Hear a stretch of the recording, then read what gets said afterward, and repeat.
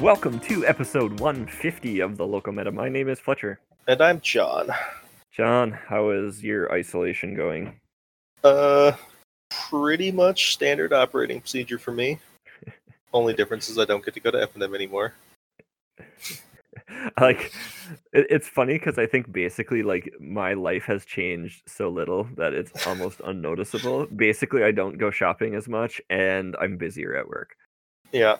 So it's like the only way this has actually impacted you is your work life. Pretty much. Yeah. Otherwise, it's just kind of like deal. It's pretty absurd, but yeah, no, it's. I don't know. But, so what you been up to? Playing Magic. Playing a lot of Pokemon. Noise. I've been working on my breeding lately. Okay. I'm very wishy-washy about what I want to have for which Pokemon should I have for this.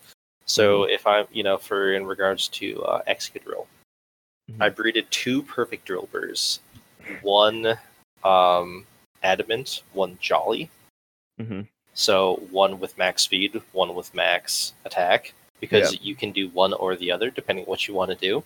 So I'm just like, I don't know, I'll just have both. Why not both? Okay.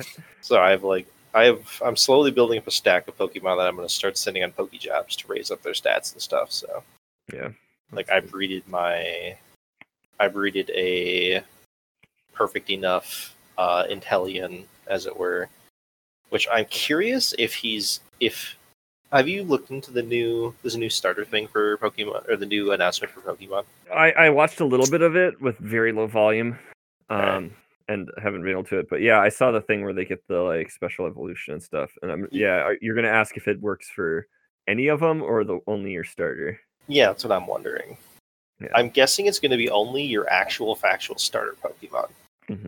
Which makes me happy that I haven't, deleted my starter Pokemon, because even though I have a strictly better version of it, it's still my starter Pokemon, right? Yeah. That's how I am.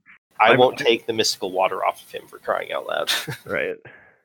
I think he's one of the few that actually, I actually put a mystical water on and haven't taken it off either. But yeah, I'm so ridiculous too. I have my original Corviknight too. I mean, that's a bit excessive, but yeah, I can understand it. His stats are pretty garbage, and I have him at level 90 or something like that. But he's my boy. I don't care. You gotta stick with your crew, John. I have actually thought about putting in the work of getting all the berries I would need to reduce all of the EVs of my Inteleon back down to 0, so then I can golden bottle cap him, and then actually EV train him to what he needs to what he should be, as it were. But it's there's an easier way to reset those. I'm pretty sure you have to use berries. I think you can use berries, but I thought there was a way to reset all of them down to 0. I mean, if there is, unless I'm thinking about X or Y, but whatever. We can. We'll figure that stuff out, but. Because I do have a golden bottle cap, and I did say my first ever golden bottle cap is going to go to perfecting the stats on my Inteleon. So you're the man. Then I'll have 2 perfect Inteleons. I'd consider doing that too, but because I like my Inteleon's my boy too. But I was also considering trying to breed a shiny version, because I actually really do like his shiny. But with his shiny look, he looks like he's wearing white pants. It's really weird. He's way more colorful. I don't know how you've seen all these shinies, and I haven't seen a single one yet. Oh, I looked up his shiny online. That's how I saw his shiny. No, I meant in general. That's because I'm awesome. You got your friggin' perfect shiny Ditto or whatever, which I'm super jealous of. I do a lot of raids. And it's possible to reset the raids until you actually... to basically force until you find a shiny. It's time consuming, but you can do it. And I think there's people who do that, and then they open up the raid to random people online just so that random person has a chance at a shiny, because they're just nice people for some weird reason. That, or I'm just stupid lucky. I have no idea. Yeah, okay. I don't know how you get all this crap. I'm also very, very specific in always showing the you caught it screen, because I don't want anyone to think that I'm hacking these in. Because I don't know if you saw the chat I was having a few days ago. I literally got 4 hacked Pokemon in the space of 10 minutes. Yeah, I mean, that makes sense that you're going to get them all clumped up. But... yeah, it's sweet, because it gave me 4 free Master Balls, which is like awesome. I got to use a Master Ball on a shiny G-Max Duraludon, which was kind of nice, but All right. Yeah. Cool. Good things are happening, I guess. Hooray for Pokemon. Yep. But so,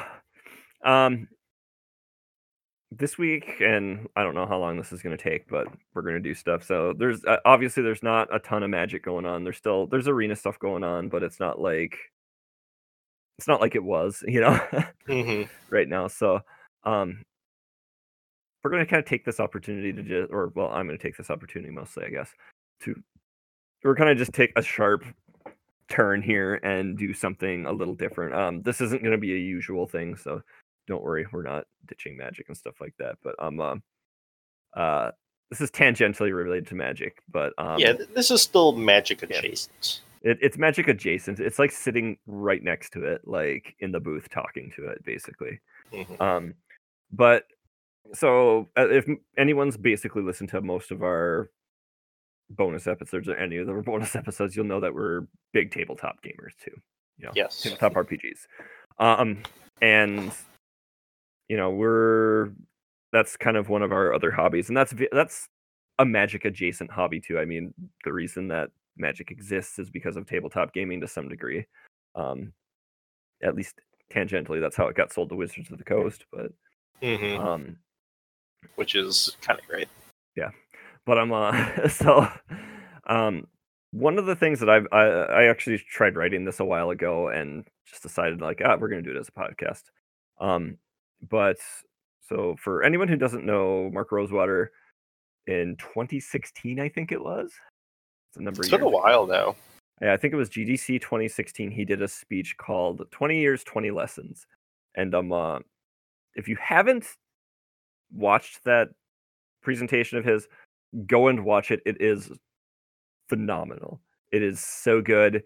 It applies to more than just Magic, as we're going to show here, but it's a big thing about it, and it is just general game design, but he obviously has been making Magic for 25 years, basically over 20 years. So he uses a lot of Magic examples with it and everything to explain his points, but one of the things that had always been in my head is I want to break down these points and explain why they matter for tabletop gaming. And I think a lot of people miss a number of these points, or they're not as concisely placed as they need to be. Like I think Fear the Boot probably has in a roundabout way covered a lot of these points. Yep. Like, but not like in the conciseness that Rosewater did, if that makes any sense. But so I guess I don't know. We'll dive into this one. I don't know if you have anything you want to input before we go, John. I know you're kind of a long ride on this one, but I mean, you are definitely. I have immense respect for Morrow, but obviously you are much more of a Morrow fanboy than I am, and you're also much more into the design aspect of it, of like gaming in general than I am. Yes, I am. So, I like this. This will primarily be a you episode, but I'm okay with that. Yeah, you have a lot of experience with this too, honestly. You've written games and everything, but like I'm a big fan about looking at, especially with tabletop RPGs, kind of more so than Magic. I do like the design of Magic, but like looking at like tabletop RPGs in particular and figuring and thinking about what makes them tick to some degree, and like thinking about how we make these games and how we make our characters and how we make all the components around it, like that's usually the answer. But I find that whole process and the outcome of it very interesting. So maybe that's a problem, as one of the points may illustrate, but we'll see. But yeah, let's get going. We'll see how this goes, or if it's a giant garbage fire. And yeah. Okay. So again, if you haven't watched Maro's presentation, I'd recommend you just stop the podcast right now and go do that. Unless you're driving, then either pull over or get home before you do it. Please do not try to watch a YouTube video while you're driving. Well, the good thing about his presentation is you can just listen to it. I would recommend watching it though, because he has a lot of visual to it. Right. But it is very, yeah, you're right. You could just listen to it and still get the whole point out of it, basically. Like, he's kind of got some little jokes and stuff in it, but yeah, like, just go listen to it. And if you've listened to it before, go listen to it again, because I usually listen to it like every few months, and I get just more out of it, as stupid as that sounds. And this is not just because I'm a Morrow fanboy here, okay? Like, this is actually like just good information. But okay. So, let's get it started. So to kick it off, his first point, and I'm sure most of us have heard this one too, is that fighting against human nature is a losing battle. I don't know if you remember his example of this one in the thing. And I have not watched this. I have not watched it in so long, and I did not do homework for this episode. I know you didn't. So. That's fine. But so the thing he is talking about basically is you're trying to fight against. If you're trying to fight against the way people naturally work, you're not going to win that fight. You know, there's certain ways you can direct people certain directions and change how they do things, but some fights you're not going to win. His example is when they were just suspend. So, you know, suspend, you cast the creature as suspend, and you take counters off, and then finally the creature comes into play. Originally it didn't gain haste, and they were trying to communicate with people that creature can't attack when it comes into play constantly. Like, and people would just keep thinking they could attack with it. They finally got the creature they wanted to attack with it. They did a bunch of things, naming the creatures, putting big words on it, you know, all this stuff. And finally they just realized that the answer was to just give it haste when it entered. You know, it just wasn't like the way people played the game, they assumed it felt like this should be the thing. This is the direction it was pushing them. So, with tabletop gaming, this kind of works the same way. If you think about the really good mechanical systems we've played in, compared to some of the ones that are not so good, the ones that work really well are the ones that tend to flow and have a natural progression with them, and you can almost expect what's going to happen to some degree.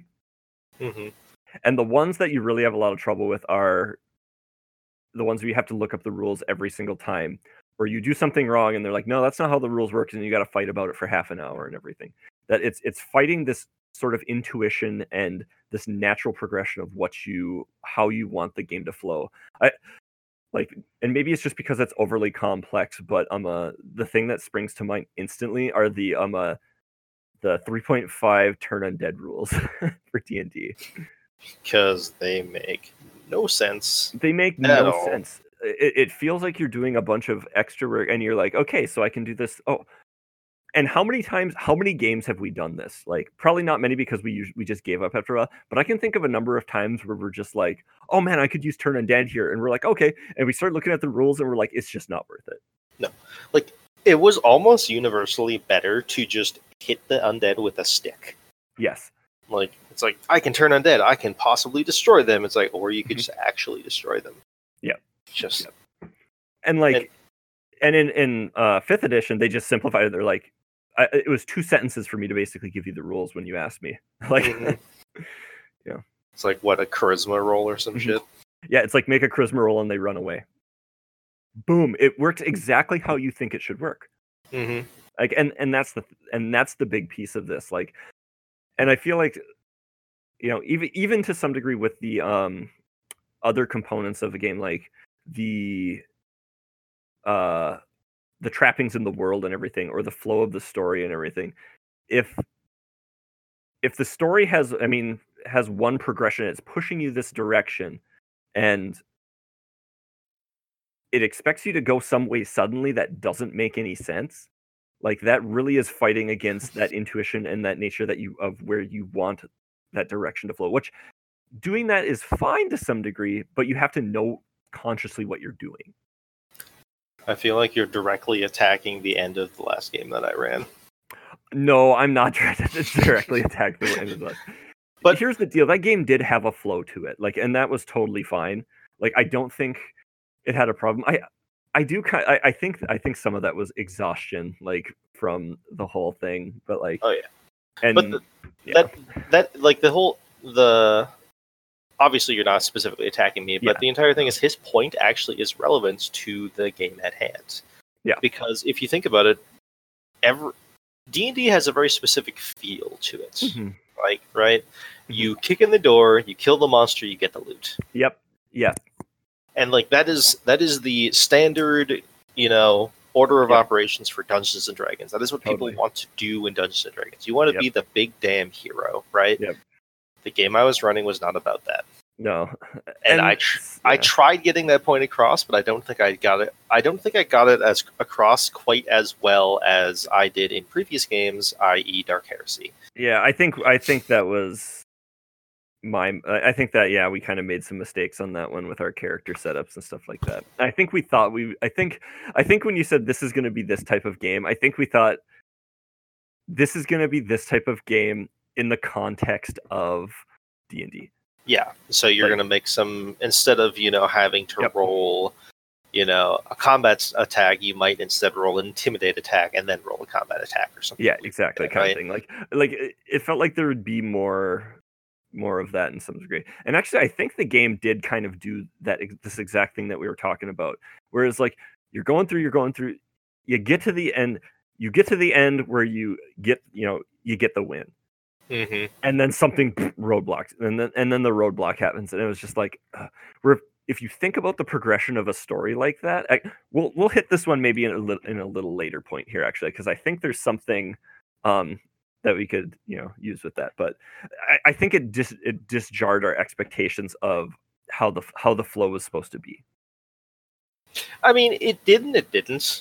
I agree. Yes, I don't think it. I'm not like. I do think it was. Mm-hmm. I do think it was very much people were just exhausted. But if you think about it in regards to most D&D games, at the end of the dungeon, there's a big dragon, right? You have to beat. That is true. You have to beat the dragon to get the final reward. The problem is beating the dragon in this case wasn't actually combat related.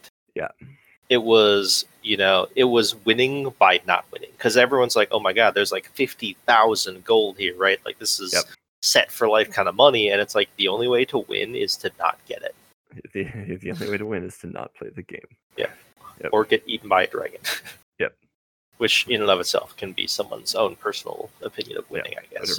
Whatever your goals are, I guess, but like that was a big thing where I don't think I got the point across. People were thinking about it like they were playing it as you would play a D&D game. Mm-hmm. Yep. But that's not the kind of game it was. Yep. So So point one, fighting against human nature is a losing battle. That's how it applies there. So I would like to tie this back into his actual magic point. Sure. Also, I want to go back to his previous thing. Yep. It's funny that in playtesting, people were like, why doesn't this have haste? It should have haste, and they eventually give it haste. Because when I learned that suspend automatically gives every creature haste, I was very surprised. I was like, why would I be able to attack? I just cast it this turn. Yeah, like some people are like that, but it's like you can understand it though. You've been waiting and waiting, and finally you get this thing, and finally you get to do your thing with it, and you can't. Mm-hmm. It's kind of like I get why they did it. I think it makes a lot of sense. Come to think of it, now that I'm thinking about it, the mystery booster draft that we did, I don't think my opponent who had the Baloth realized it had haste. He never attacked the turn it came into play. Yeah, fair enough. Okay. All right. So, sorry, I'm just going to keep interjecting assorted magic commentary into this just to make we are a magic podcast. Yeah. Supposedly. All right. So, point 2. Aesthetics matter. Basically what this is saying that players expect the components of the game to have a certain feel and to kind of match with that thing. So the example that he used for this one is the card he got the most complaints of from Dark Heresy, I think is what the set was. Dark Ascension. Dark Ascension. Sorry, I'm thinking a different game. I think all of my notes in here have Dark Heresy. That's why. Dark Ascension. Yeah, I think that's where he's from. But he said there was one card that he got tons of complaints about, and it was Grizzlebrand. Oh, Avacyn Restored. There we are. Sorry, I apologize. I'm like on the wrong one. I know this exact complaint. And you know what it was. And it's not that the card wasn't good or anything. It's not that the card wasn't like flavorful or fun or people, liked it there. The biggest complaint was that it was a 7/7 that you could pay 7 life and draw 7 cards that cost 8 mana. Yep. The first time I ever saw Grizzlebrand, that was my exact complaint. Really? I didn't even know. I don't even know. Didn't even notice it. But like, so. I mean, and he's like Roosevelt said, he's like, there's no way you could change it to make it work. Like, the cards would be too good at 7 mana. Like, it's just, it is what it is. But 7 mana makes him castable and limited. Like, 8 mana is not reasonably castable and limited. 7 mana is. But but like, so the whole thing is that so these components and everything you're using have a certain feel and a certain aesthetic to them. We were actually, so before the episode, we were talking about a custom card that we were looking at that I was asking your opinion on, and one of the things I said I liked about it when you made a comment about tweaking a number or something on it was like, I like how the feel of the whole thing has with the pairs aspect of it to some degree. It had a lot of 2s in it and everything, and changing one of those numbers to something different would have made it feel different. Yep. And I think, yep. And so when it comes to tabletop gaming, I mean, one of the things with, aesthetics, you have a lot of different places where you have aesthetics. Actually, it doesn't seem like it because even if you're not using visuals in your game, there's still aesthetics to the rules and the flavor and everything. So one of the first things that comes to mind with me is D&D power attack. I'm thinking of something different. But if you notice, there's a lot of abilities in games like that where it does symmetrical effects. It'll give you like a +2 and a -2. I think you're thinking about power attack. Yeah. You can take a negative to your attack roll to gain an increase in your damage roll. Yep. Where you can see there's that sort of symmetrical effect where it flows and everything. And that's not just I don't think that's just mechanical. I think even when they're trying to compensate somewhere, they want to make it look like it, to make it make sense. I know there's one place in the game somewhere where there's a 2 and where it's like you get like a +2 and something gets like a -4, or you get a -2 and they get a plus, or something else gets a +4. I can't remember exactly what it is, but like even that has a sort of aesthetic to it because obviously, 4 is 2 2s. It'd feel much more disjointed if it was like, oh, you get a, -3 here and a +5 to this. Yep. It feels random. It feels weird. And so that sort of, and I think that's one of the problems with the turn undead rules, like we were talking about earlier, is that it jumps around to so many of these different places and doesn't have a clean flow or feel to it. Yeah, it relied on too many different things that it was reliant on to actually do a very, very simple thing in concept. Yep, exactly. Yeah. Which is basically a fancy attack roll. Yep. Yeah. And I mean, the other place where I would consider some aesthetics with this, and maybe this is actually the next point a little more so, and I'll probably talk more about that, but is, the game's overall feel and tone has a certain aesthetic to it. Like, and there's certain times where you may want to like change these things to create a sort of dissonance with somebody. I mean, I can think of a couple games where I intentionally did something like this to make it known that something was out of the ordinary. But most of the time, it's like, if you have a game where it's like, like you're playing like a D&D style game, that sort of your heroes, you're doing, these things, you're kind of invulnerable in some ways. It's high fantasy. It's a little lighter. It's not, like that. And then all of a sudden you throw like a dark heresy style, like turn in there where it's like something like just absolutely awful. And you shift that, like, it's going to feel really jarring and it's going to really stick out of place. Or if you put like, if you have like a a D&D game that's sort of this hit point style system that's your characters always recover, kind of thing. But for some reason, you throw in like a dismemberment mechanic from like kind of thing. Like that's gonna feel really weird. Yep. So like, to be fair, you can also use something like that to try and like shock players back into reality. Yep, and that's what I've said too. Is it's like sometimes you want to do that to keep people either to show that there's something out there or to keep them on the straight and narrow. Like I distinctly recall I didn't originally plan on doing something. Yep. In one of my Dark Heresy games. Yep. But I realized that people were taking the game. They were once again taking the game not very seriously. Yes. Yep. And that was a big thing. I felt like that was why the first game didn't necessarily flow very well. The very first one? Yeah, the very first one. Yes, I agree 100%. We've talked about that ad nauseum. Yep. But so we're doing this one thing where I have an idea for another game, and I'm like, well, everyone seems to be just kind of taking, this very not seriously. So I literally had you walk into a room where a guy that you literally were just talking to 5 minutes ago was butchered. I think I remember that. Just that like, spot. Bam, shit serious. Yep, and it's like...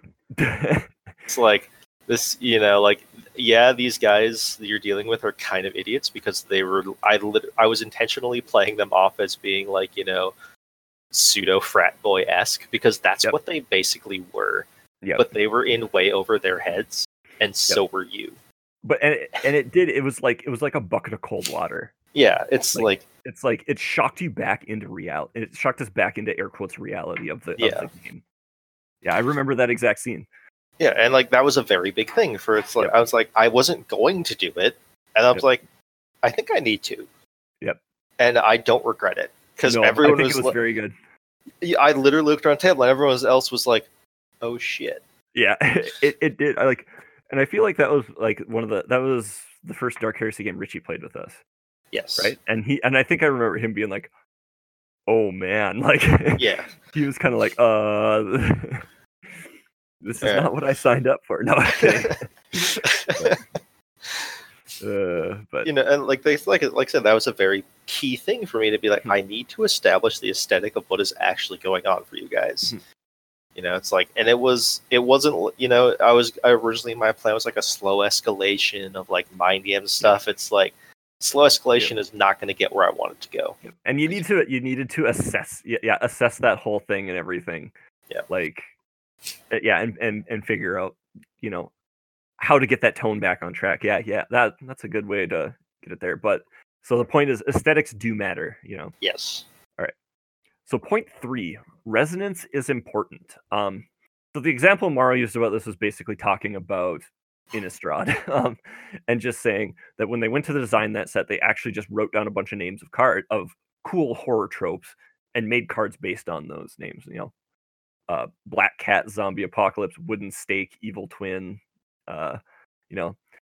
stuff like, things like that just kind of were really evocative and that carried a lot of, they could offload the mechanical weight to people's previous experiences because people kind of understand what these things are doing. When you look at certain cards, when you look at Evil Twin, you're like, oh, I get it. That's that trope. Mm-hmm. People already understand what that trope is. People understand what zombies are. They don't. So when you see the card Zombie Apocalypse, oh, you get it. This is the zombie hordes coming. Or what's the card? Endless Ranks of the Dead is another one that kind of carries it. But like, people understand what zombies are. You don't need to tell them, oh, this is what a zombie is, guys. And that was his point with Magic. And I think this carries through. Just like, this is kind of almost really, it feels stupid obvious in games, tabletop gaming. Like, we have a lot of baggage as gamers that come with us, but like, you don't need to do a game and explain what a goblin is every time. One would hope not. So one would hope you understand what that is. Like, even if you're playing, it's like, oh, we're playing a sci-fi game, and you come across this alien race, and we're like, well, what are they like? Well, they're like goblins. we get it instantly. You don't have to sit and explain everything about them then. Like, so the point of this whole thing is that people people and players come with this preloaded information and everything. Oh, actually, this is the next one. but so this but this so actually the preloaded information thing is going to be the next one. That's piggybacking. Sorry. But so but but people see these things and understand what they are and already have built-in emotional responses to them. So you can use those things to make people feel something. Is actually the point of what resonance is and everything here. So it's actually very similar to how we use aesthetics. But you know, you can use the horror scene that you described. You didn't have. I mean, you kind of did use a lot of detail, but you didn't have to use every single minute ounce of detail because we've seen horror films, to some degree. Yep. We understand how this structure works. We understand how this feel works and how that all, resonates with everything around here. In D&D, you can use it in a more positive sense and you can use positive feelings to sort of evoke some of those things. This town is very similar to this, this thing that you already understand, and use the emotions that people have with that to kind of push that forward.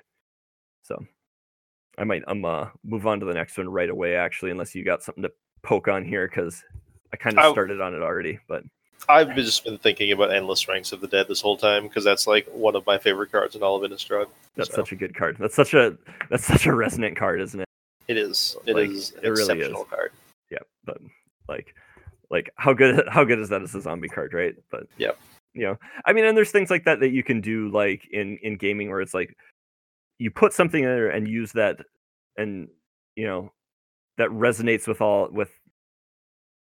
with the emotions that somebody already has, and just kind of use that to help reinforce something. But okay. So that was 3. So the next one is make use of piggybacking, and this is the one I really like. This one, actually. So this is actually just such a good game design concept that seems really stupid when you think about it. But so basically, piggybacking is taking advantage of people's pre-built knowledge. So as I was saying, so with the resonance one, it kind of talks about the emotional response to it. This kind of does the same thing, but also talks about the intellectual response with it to some degree. The example that Maro used was a crow and horse from Theros. If you remember that card. Yep. When it enters the battlefield, it comes into play under your opponent's control. Yep. Then every one of either yours or your opponent's upkeep, you get a 1/1 soldier. Yep. Which is a reference to Trojan horse, right? Yes. Obviously. So the point the story Maro told us is that. Sorry, I didn't know if you actually wanted me to answer that question or not. I'm sorry. Yeah, I know. I'm very good with rhetorical questions normally. Yes. So at one point they made the card a crow and horse. And they're like, oh, this card's sweet. It was scoring super high in their testing and everything. And then they're like, well, we're gonna change it, make some flavor changes just to, make it work with our world. So they made it a lion. They made a crow and lion. Well, now the card, nobody got the card. It didn't make any sense to people. It was scoring super low. They're like, this card, what is this card doing? It doesn't make any sense. And they changed it back to a crow and horse. Card started scoring super well again. Everybody loved it. They thought it was great. Like, I remember the first time I saw a crow and horse, I'm like, this card is awesome. Like, how flavorful is it? But so look at the card. So look at the card a crow and horse just in and of itself. Like, without the context, this card is really confusing. Yes. But basically what they were able to do is that people understand what a Trojan horse is and how that works in the world.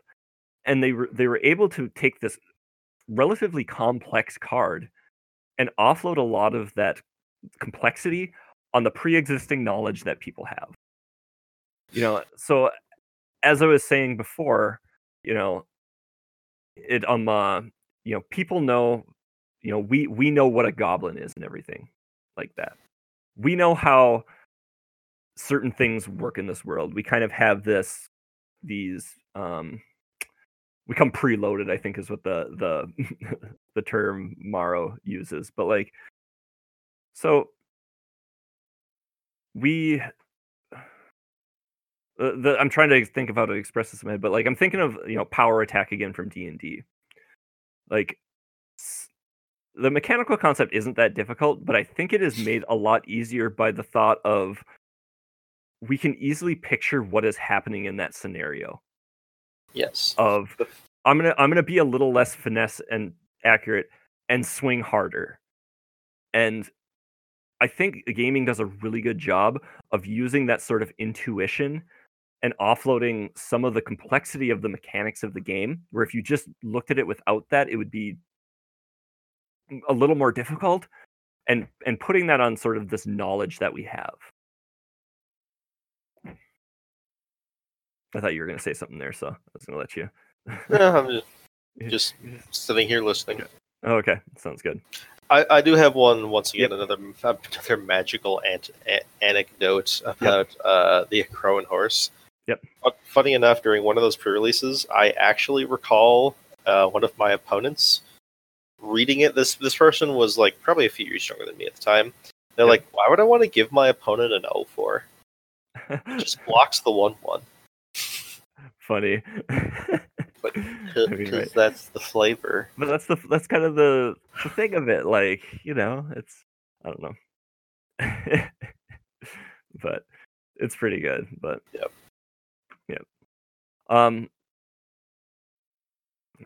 But yeah, so I think finding ways of unloading some of that mechanical baggage onto some of the knowledge that we have as people already is a really nice thing to do for tabletop gaming. Obviously we have to do that a lot, because think about when you're describing a scene or whatever, or working with a storyline and everything. Like when you're describing a scene, you don't describe everything as it looks.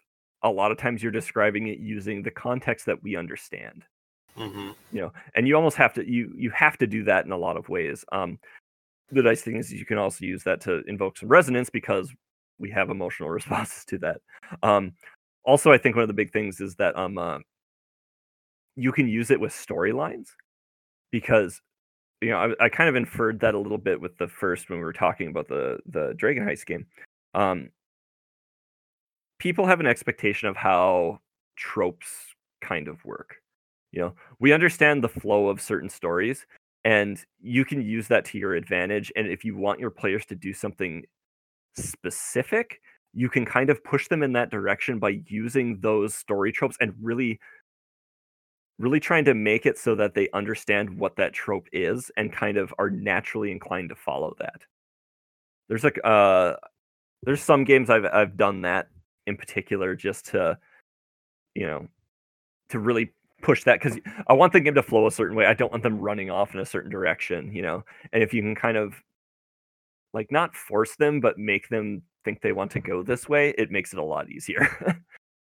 It's much easier to get someone to do something when they think it's their idea. Yes. No, don't get ahead of things here now. No. Like I said, I don't know what these notes read, but no, I'm just kidding. But yeah. So yes. So this is a good one, and the more I think this is easier nowadays too, because just think of all the media that people are consuming.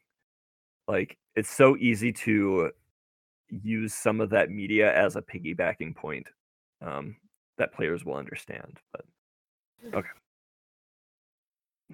So that was make use of piggybacking. So number 5 is don't confuse interesting with fun. This is, I think we're all guilty of this one, but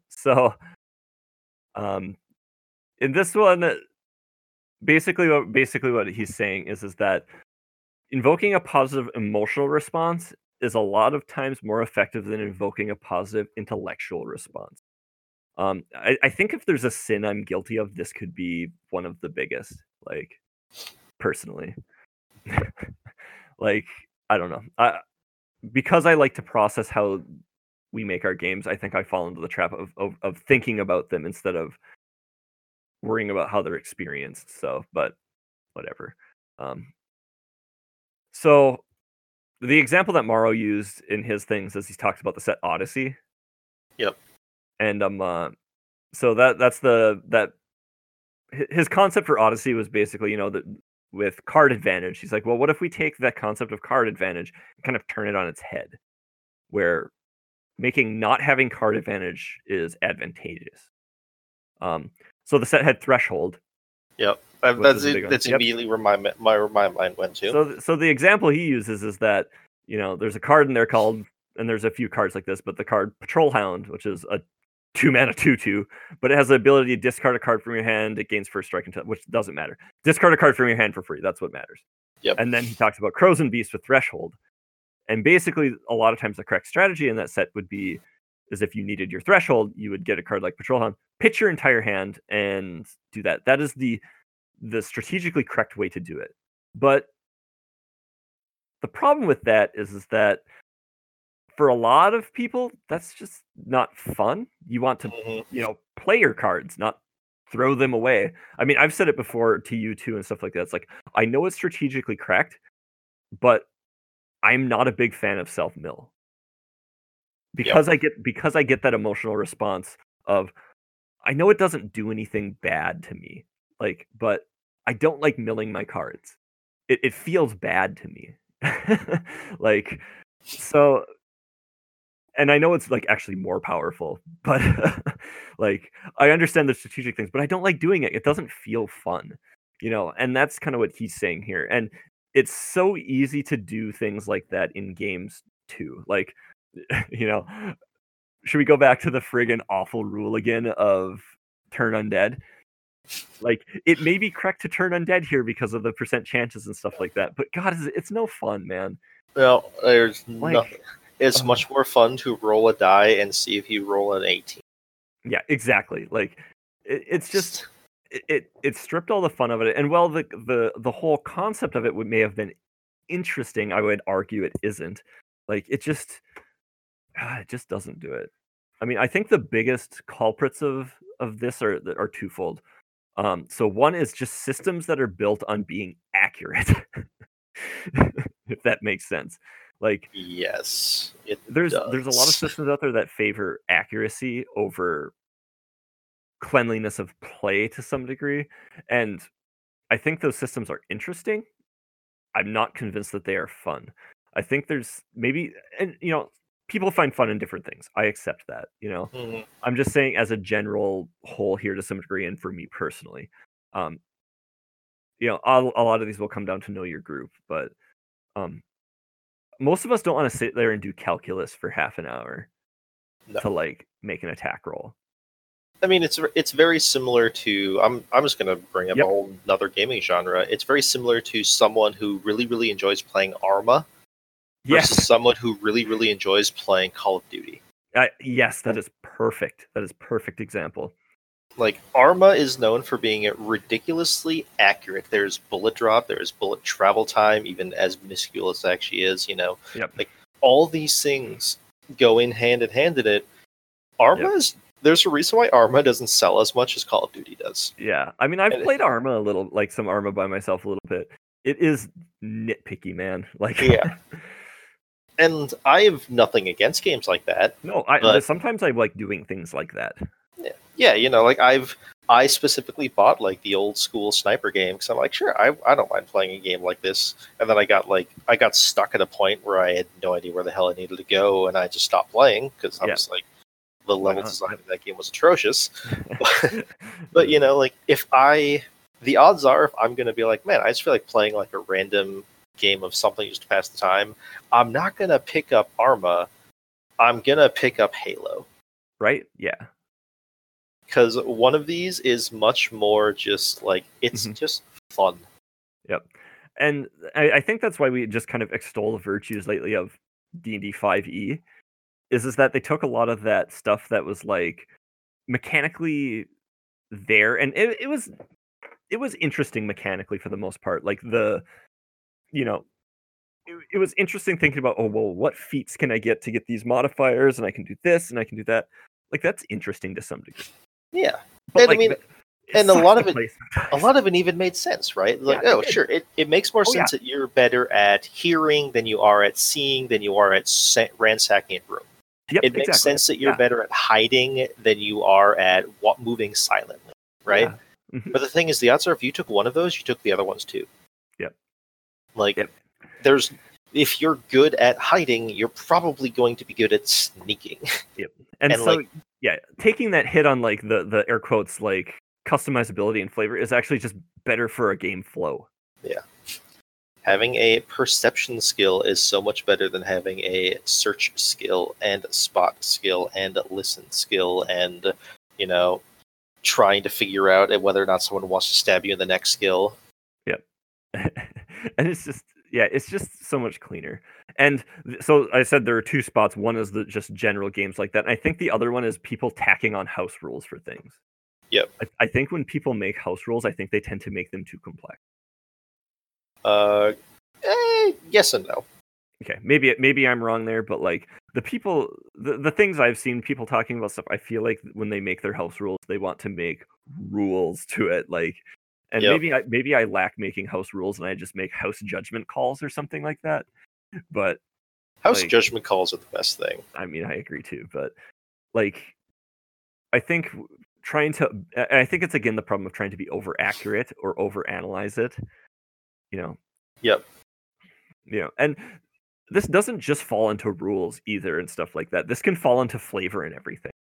Like, thinking about like, well, what if I take this thing and turn it on its head kind of thing? You know, there's a lot of settings where there's a lot of situations where you can just ruin things where it's like, oh, I'm going to change this thing and it just kind of blows it away. It's like, oh, I'm going to make this town, but, everybody hates this one character race and you all are that. Well, it's like, depending on how you handle that, that's like, that could be interesting from the concept of exploring, like, the whole sort of like exploring a side of racism, if that makes sense. Yep. But like, is that necessarily fun to play? I mean, most people don't play games to feel bad about themselves. I mean, I do, but like, I'm weird. Yeah, you are. Like, I really am. I do like making things to make me feel bad or something, but there's and I'll admit I fall into the thing, I like worlds like that. I like worlds that are kind of like the darker side. I mean, literally the game I'm writing is kind of like shaking its finger at me with this, but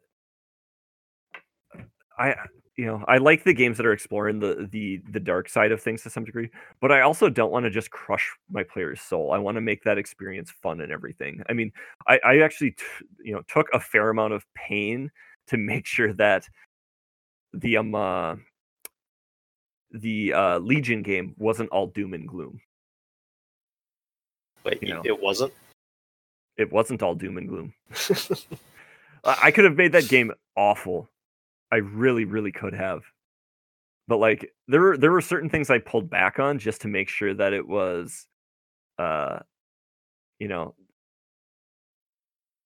so dark and not so treacherous, if that makes sense. Like, you guys, one of the things I ended up kind of doing partway through the game and made sure I did is that that one town you're in, it was always a safe haven for the most part. Yeah, fair enough. Like that whole thing. And I actually swerved on a plot point I was going to have. One, because you guys called it out straight out, and I'm like, nope, I'm not going to let you have it. And two, because it actually felt better not to do it. What was the plot point that we called out? The little girl. Oh, okay. Oh, she was obviously going to be evil. Yeah. And I actually just turned and made her a little girl that needed help. And I think that actually made the game better. Can I actually go back to one of your previous comments about the feel or whatever it was? I feel like the Legion game was another one of those games that I don't think people were necessarily playing it right. I'm kind of okay with that, though. Yeah, I mean, obviously, like, you seemingly enjoyed it, and like everyone seemed to enjoy what was going on.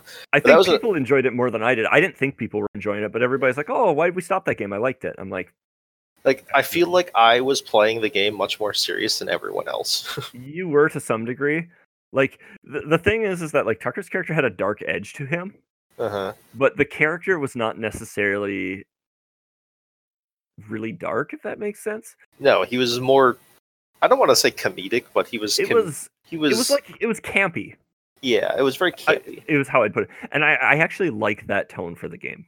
All right, that's fair. I think that kind of fits with it. Like, I think the game needs to be played more like Buffy the Vampire Slayer than it needs to be played like, I don't know, something really dark heresy shit or something like that. You know, like the dark heresy games. I think you need to play straight up and everything. But I like having a little camp in that one game.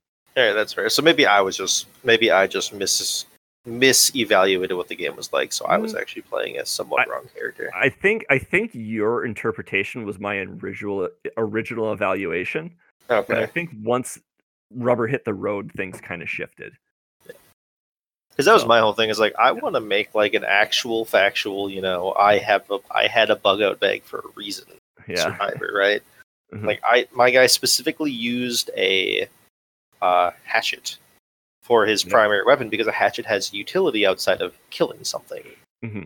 Like that just made sense for him as a character. Yep.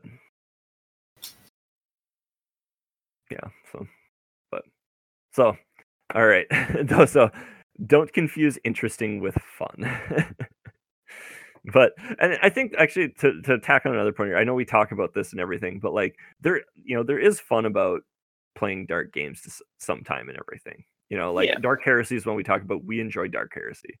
I wouldn't want to play it all the time, and there's certain things I still wouldn't want to do in that game, but it is still like being scared sometime is fun, if that makes sense. I'm curious what you wouldn't want to do sometimes. Yeah, I'm not sure either. But I'll say this is actually relevant to me because I do enjoy running Dark Heresy games. This is the general we, maybe. I don't know. Okay. I think there's things that some people in our group would probably not want to encounter. I think I'm pretty much game for almost everything, and that's pretty awful. Yeah. But I don't know. It'd have to see. Maybe I'd have to be encountered with where I really knew, but I still need to run.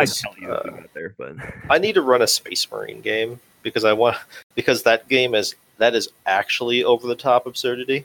Yeah. All right, you are a walking tank. Yep. So we made it through 5. Do we want to do one more? Make it an even 6 out of 20? Not kidding. I think 5 out of 20 makes more sense than 6 out of 20. I think it does. So if we do this, we got 4 episodes, which would basically put it right about the time when everything is going to go to absolute hell for me, and we'll see if I can even record an episode. Mm-hmm. But okay, I don't know. So John, I just got to ask you on the air and everything, so you can tell me. So, is any of this worthwhile? I actually do think it is. Okay, because I'll say before when I was talking about this with you, it sounded like you were kind of on. I'm on the fence about literally anything that involves you being the primary talker because I already listen to you talk a lot and just kind of sit here quietly. Fair enough. I'm sorry. The thing is, I do have little things I can add to this, which is relevant. And I told you would. I told you. You just gotta trust me. I wasn't thinking about it from the standpoint of tabletop, though, right? I was thinking about it from the standpoint of actual factual game design, which, while yes, as a game master, I do technically design games. Mm-hmm. I don't think of it that way. Yeah, you're. I mean, and that's the thing is that making a campaign is game design. Mm-hmm. Like those are game design principles that you use and everything. And honestly, like a lot of the ones that are coming up here, and you're going to want to listen to the next episodes when we do these, are really, really, some of them are really, really important. I think the next one we're going to talk about is actually this is the one that I keep trying to tackle. Like, so like, I think this is good stuff, but as I said, it's tangentially magic related, but we're eking enough magic content in there. We'll squint our eyes and make it count as magic content. I mean, I can turn almost anything into a discussion on magic, so. I mean, and if nothing else, one of the things that we've tried to stress here, and I know everything's kind of weird right now in the world, but like, being a local gamer and everything, that all these, magic exists in a bigger community than just magic in most cases. Yep. Like if you think of it, like a game store has more than just magic. for the most part, unless your store is really unique, which cool, I guess. But if you think about the game store that we go to, it's like they sell board games and do board game nights. They do figure painting. They do Warhammer. They do how many different card games and tabletop things and all these stuff. And that's not including their D&D nights that they do in the other gaming groups they host. There's a lot of stuff going on there, and I think sometimes paying attention to that as Magic players and understanding that this local community of gamers is bigger than just us, and Magic is a part of that bigger community. Like, obviously as Magic players were our own little circle and everything, but I think recognizing that the world is bigger than just us is just a beneficial thing in general. Plus, I mean, it's honestly not the worst idea to have your like primary Magic-based social clique, branch out into other things, right? Not at all. The fact that me and Hobbs can talk about both Pokemon and Magic is really good because, eventually, well, actually, I can literally talk about Magic forever, but it is nice to be able to talk about other things, right? Yeah. We're 150. This is our 150th episode. Didn't talk about Magic for but yeah. So, but yeah, like, I mean, if your relationships with people are one-dimensional, then what is that to some degree and everything? Like, what happens when that one dimension ceases to exist? I mean, this is something that people run into in not just friendship relationships, but like romantic relationships even and stuff like that. But yeah, I mean, and we have a really cute time together when we're boning. Right. I mean, that's true. But like, people bond over one thing, and then when that one thing is not something that can hold it together, like, things don't stick, Mm-hmm. So that's so that's why like things need to be built on, more than just that, But yeah. Also, I think in general, like, to go with the comment I say, just understanding is just better for the world. The more you understand about others, the more you can understand about yourself, and I think that's just a good thing. But all right, well, enough life lessons, I guess. Call this one for this week. Yeah, we'll call this one a week. But if you want to shoot us some feedback, you can send us an email to thelocalmeta@gmail.com. Catch us on Twitter @thelocalmetapc. Check out thelocalmeta.com for links to the Discord. Come say hi. Hit up some games. We're usually on here and stuff too. So if you want to play some Magic, let me know, man. I got a couple awful decks on Arena. But there's also a link to our Patreon. But as I'm still in the mode right now, just take care of other people right now and do that. Other people need the dollar more. Other people need the dollar more. I know it's a stupid dollar, but honestly, they do. I mean, if nothing else, go and support, your local game store or a local business, or, people living in your community, or, the hospitals taking care of people and everything, stuff like that. So just, just do what you can. Help people out. Learn to understand people. There's my hippie crap for the day. John, anything else? No, I'm good. Sweet. Cool. We will catch you next time.